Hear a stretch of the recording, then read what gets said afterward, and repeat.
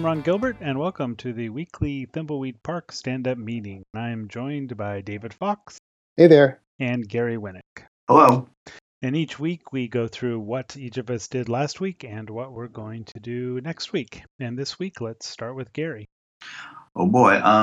Animation and more animation. So basically, working on trying to get characters cranked out as fast as possible. It's still going slower than I would like it to, and I think I'm still getting acclimated more so to actually not the drawing part, but actually cutting things apart and putting them into the file format. And I know it's something that should be starting to be more automatic, but for some reason my brain, which is an artist's brain, continues to resist a lot of this stuff that I should be doing to make things easier. So I'm working on trying to get better at that, but I still have an issue organizing this. I think my 13-year-old son could organize this stuff in 5 minutes because he's used to computers, but it takes me an hour just because. Does he work cheap?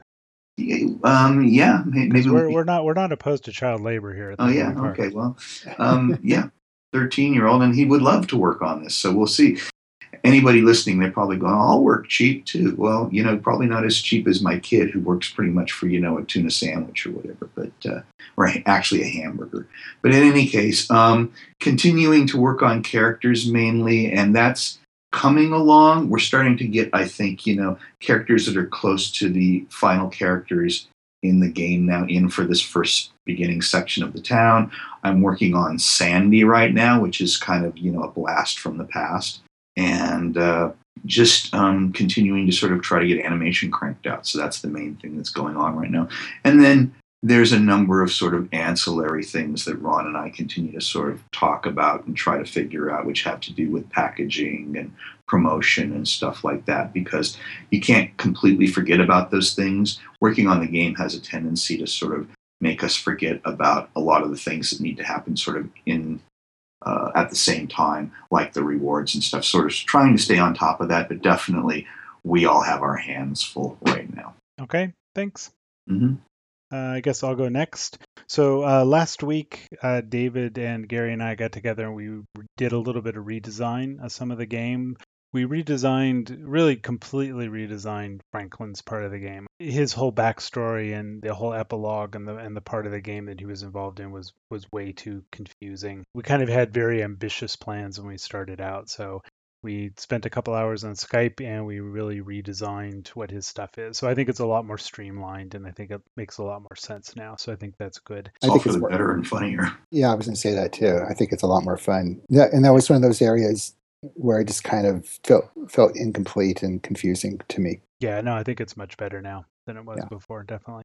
Did some work on Act 1, just simplifying. We didn't really cut any stuff. I guess we cut one big puzzle chain that happened in Act 1 and we moved it to Act 2. So the puzzle chain itself didn't go away, but it got moved into Act 2. And I think that simplified and it focused Act 1 a lot more.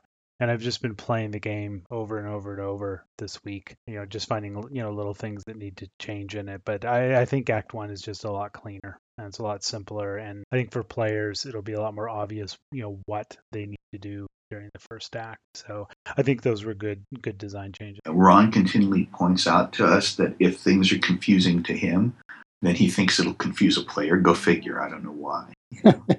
Yeah, I mean, it's a hard thing to judge, because you know the game so well because, you designed the game and you have to kind of put yourself in the player's mindset and go, is this going to be confusing to them? And we haven't, we've done no outside testing. I mean, nobody has played this game but us. So, we don't have any feedback. But I think we're kind of getting to the point with getting the town done that we can actually bring in somebody and have them play the game and they're going to see mostly finished art and mostly completed puzzles and dialogue. So I imagine within the next month, we may have this person playing it. And I think that's going to be eye-opening because I think there's a lot of stuff that even now, we think is completely obvious and people are just going to be dumbfounded as to what to do. So that's always an interesting part in a project where you realize stuff you thought was obvious is horribly confusing. The other thing I did, working on dialogue some more and just playing the game over and over. And then I guess the big thing I did was I got save load working. That was a giant step forward. So now we can save and load the game.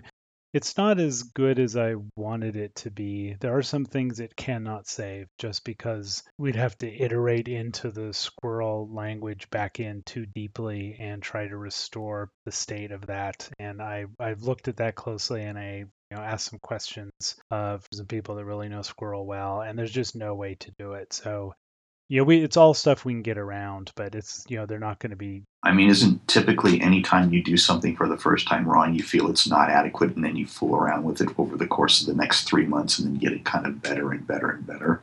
Yeah, I'll keep poking around with the save load, but I do believe this issue about iterating into the squirrel virtual machine and saving that thing out mid multitasking is not something that really be able to do. So, but I think we have workarounds for it all, so I don't think it. We could always have a code wheel or something like that helps you like figure out how to get through a locked door or whatever. Okay, David. Yeah, well, I was going to mention the brainstorming. That was fun, and of course, this is Skype brainstorming, and I think that worked really well. I think it was like an hour on 2 separate days, which seemed pretty focused, and that was great. I probably spent most of my time working on the final or semi-final version of the bookstore. We now know how many books we have, and we got new art from Mark, which looks really cool. And then he gave me a layer that I could duplicate as many times as I wanted to in order to get the height of the bookstore tall enough to fit in the close to 3,000 book titles we have. Before that, both Gary and I and Ron spent some time reviewing all the book titles, looking for duplicates, broke it up into thirds, so we each got 1,000 book titles to look at, and marked the ones that are dupes, marked the ones that we thought were inappropriate for whatever reason, or we didn't. Horribly offensive? Horribly offensive, or I didn't get. I mean, there's probably a whole bunch that are probably borderline that I just didn't understand because I didn't get the reference. So, well, hopefully some of that will come up in over the next 5 years of people reporting, hey, did you find the book up in this corner here? Ha ha ha, they didn't see it. I got it by. I spent a lot of time on the look of the room, just getting the lighting correct. It already had a really nice mood to it, and was able to add a bunch of lights there. And then as you climb up, there's beams of moonlight coming in, and also a lot of little touch, animation that inspired by Mark's art and trying to get the spooky factor up. And I'm really happy with how it looks. It just needs sound now to complete the effect. Found some more bugs. Using the save load, even though right now there's only one slot, it was enormously helpful in getting the lighting correct for the room, because having to climb up however far all the way up the ladder to check lighting on the moonlight was really painful. But I could just load the game after doing a test, reload it, and load the save game, and that went much faster that way. Yeah, I found some dialogues I was working on went so much quicker because I could just save the state right where I was going to start the dialogue and then load it. The one problem with the save load thing is that you load the game and you find a bug, and not sure whether the bug is related to the save load or something else. So there's one bug we found which turned out to be, I thought it was related to save load, it's just coming back into a room, and Ron fixed that. But yeah, I think that's pretty much it. No, the only other thing I'm going to say is, I talked to Mark, and he has promised me he'll write a blog post about how he does his process. So we'll see how soon that happens, but it is on the docket, and we'll get that done sometime, I would say, in the next few weeks, probably. So that would be nice to see on the blog. Yeah. I think the post I'm going to do Monday is showing the bookstore. Oh, great! Through the bookstore, and scanning through the 3,000 book titles that backers and readers submitted. I think that's fun. I love that room. I like going in there and just scanning the cursor around. I think there's probably some things I added that you probably haven't noticed yet, also. I noticed the weird skull whose eyes follow me around. Yeah. That's pretty creepy. Yeah. And try to do different effects for the different things. There wasn't just duplicating everything. Ron, one quick thing. Uh-huh. So is the bookstore, is that in the most current build I have or not in the most current build? Let me just do a new build that might have got the stuff we did late in Okay. the afternoon. I think you have a version of the bookstore, but it may Okay. not be the last one. But I'll do a build Okay. then. All right. Yeah, Great. there was a final thing I did later in the day which made the moonlight better. And you did talk about some of that staging, like the corner and stuff like that. I don't know if you've done any of Yeah, that. that's on my list. I'm Okay. gonna do that this morning. Because I'm gonna start writing down stuff like that because that stuff is pretty cool. Yeah, just file a bug for anything you think of like that. Just file it Yeah. as a bug. Okay. That's probably the easiest way to. Okay. Well, I will see you guys later. Okay. Take it easy. Bye bye.